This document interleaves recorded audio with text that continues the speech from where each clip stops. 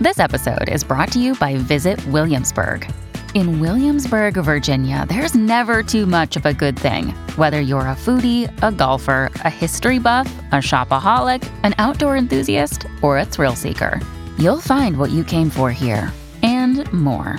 So ask yourself, what is it you want? Discover Williamsburg and plan your trip at visitwilliamsburg.com.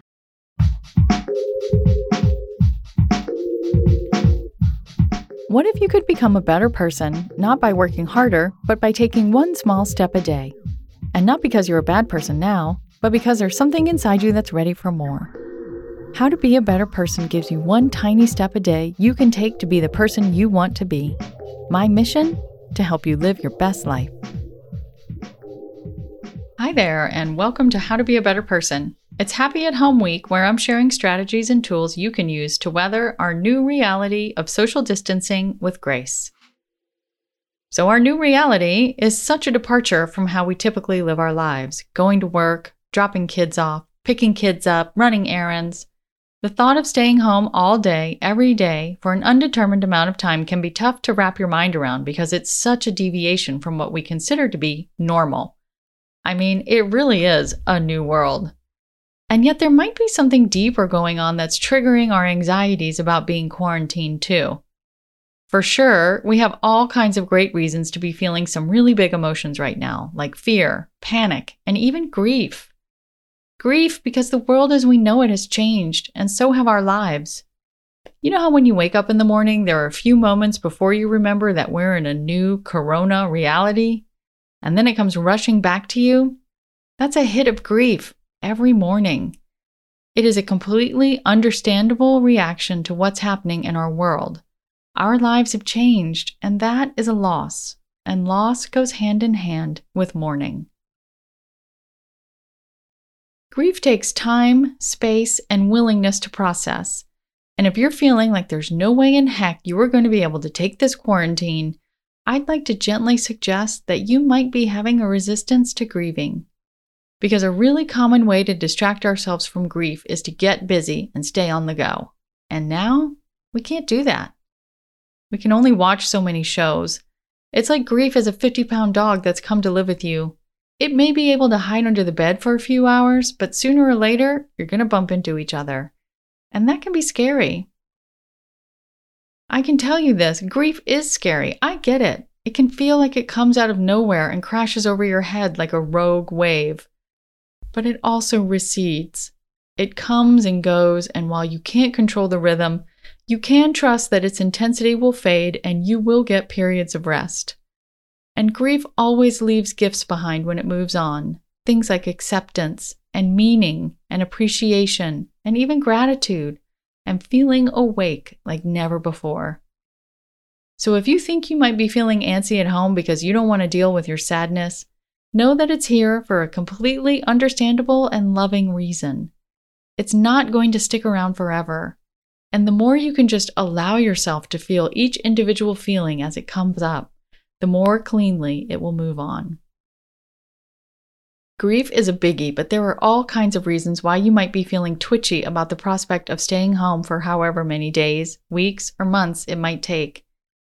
Some of them are very practical, like staying home might mean you're not able to make money and you fear what that's going to mean, not just for your bank account, but for your future. Look, I'd never wish for a deadly global pandemic, but there's opportunity in everything. In addition to giving our climate a chance to recover and helping us remember what else is important to us aside from being productive and making money, being forced to spend time at home can help us find the time and space to feel our feels. I think one of the toughest parts of feeling depressed is that it can seem like you're the only one in the world who's feeling that way.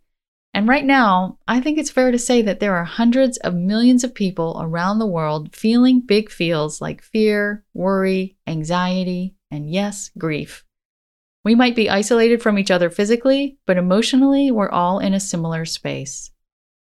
It's also important to know that even if your life is pretty well set up for quarantining, you're an introvert, you're able to work from home, you enjoy the company of the people you live with, there will come a point when you hit a wall.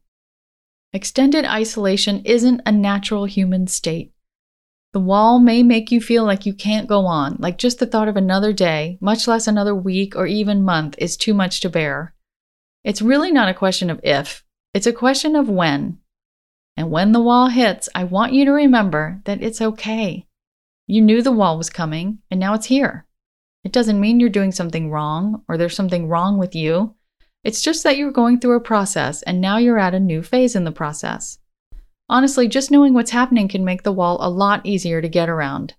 It's like during childbirth, there's a phase called transition, and that's when most laboring women will say, "That's it, I'm done, I can't do this anymore." And midwives actually get excited when you say that because that means you're getting close to being ready to push the baby out. So when you hit the wall, remind yourself that you're just at the transition between when things were basically okay and when you might have to dig a little deeper, but that there's a gift waiting for you on the other side. I know it sounds crazy to contemplate now, but I truly believe that there will be a day when we can look back on this time almost with nostalgia. I'm not in any way being dismissive of the fact that many people are going to die. Heck, I might die. I'm headed to the grocery store after this because we're running low on food, and who knows, I could catch the virus and become one of the thousands who will die of corona, or worse, one of the people I love the most could die. I'm not saying we'll miss the devastation and loss, but we are getting an opportunity to live into a different side of ourselves that rarely gets accessed in normal, busy, zooming all around times. We get to be more contemplative, quiet, accepting, humbled. And one day, when we're back to zipping around, we'll miss how deeply we got to live into those parts of ourselves. When I was in my early 30s, I went through a really big breakup when I got dumped by the man I thought I'd marry for someone in her early 20s. I had moved from New York City to New Jersey for this relationship, and only 2 weeks later, it was over. I knew no one in that New Jersey town. Every day I took the bus into the city to go to my job, and pretty much every day I'd sit next to a stranger who would ask me how I was, and I would answer honestly. I cried to more people I didn't know than I ever have again. One bus ride I cried so hard I got the hiccups, and the people in the rows just in front and behind me got into trying to make me laugh or scare me so that my hiccups would go away. One guy said he'd give me $1 if I stopped hiccuping. Do I want to be that sad again? No. But you know what? I do miss how open I was, how I could just be completely real with total strangers. It let me see how kind people can be. It made me see that I was supported even when I felt utterly alone. We have those same kinds of opportunities now. We just have to be open enough to allow ourselves to experience them. And that's what I hope for you. In one way or another, we are going to come out on the other side of this, and what happens now will bring forward with us into our future selves and future lives, even though we can't see exactly what those are going to be like. The more you can open yourself to the precariousness of life, the more you can incorporate the knowledge that truly every day is a miracle. Ironically, grieving and feeling loss helps make you more fearless, because you know that you've faced loss and taken care of yourself through it and come out the other side. All I know for sure is that we're going to need to be brave and open-hearted and vulnerable to stitch our world back together. So give yourself over to the process and trust that you're getting exactly what you need. We're all in this with you, and we'll get through it together. Phew, this episode went deep. Not exactly what I had planned, but we all need a pep talk from time to time, and I hope this episode helps you keep going. Come back tomorrow when I'll talk about how to isolate yourself without feeling lonely. And make sure you have an avenue to express the openness that these unprecedented circumstances is seeking to create in you. Thanks for listening to How to Be a Better Person. Our theme song is Left for Deadish by Junior85. The podcast is mixed by Sound Advice Strategies. If you liked what you heard in this episode, share it with someone you think would like it too. Your voice matters. Also, How to Be a Better Person has an official newsletter that sends the past 7 episodes, a sneak peek of the week ahead, and one well-chosen meme to your inbox every Saturday morning. Sign up at beabetterpersonpodcast.com and click on Get Podcast News. I also love to hear from listeners. I love it. Send me an email by clicking on the Contact Kate button at beabetterpersonpodcast.com, tweet me at Kate Han, Katehan, or find me on Instagram at Kate Hanley Author. I look forward to connecting with you.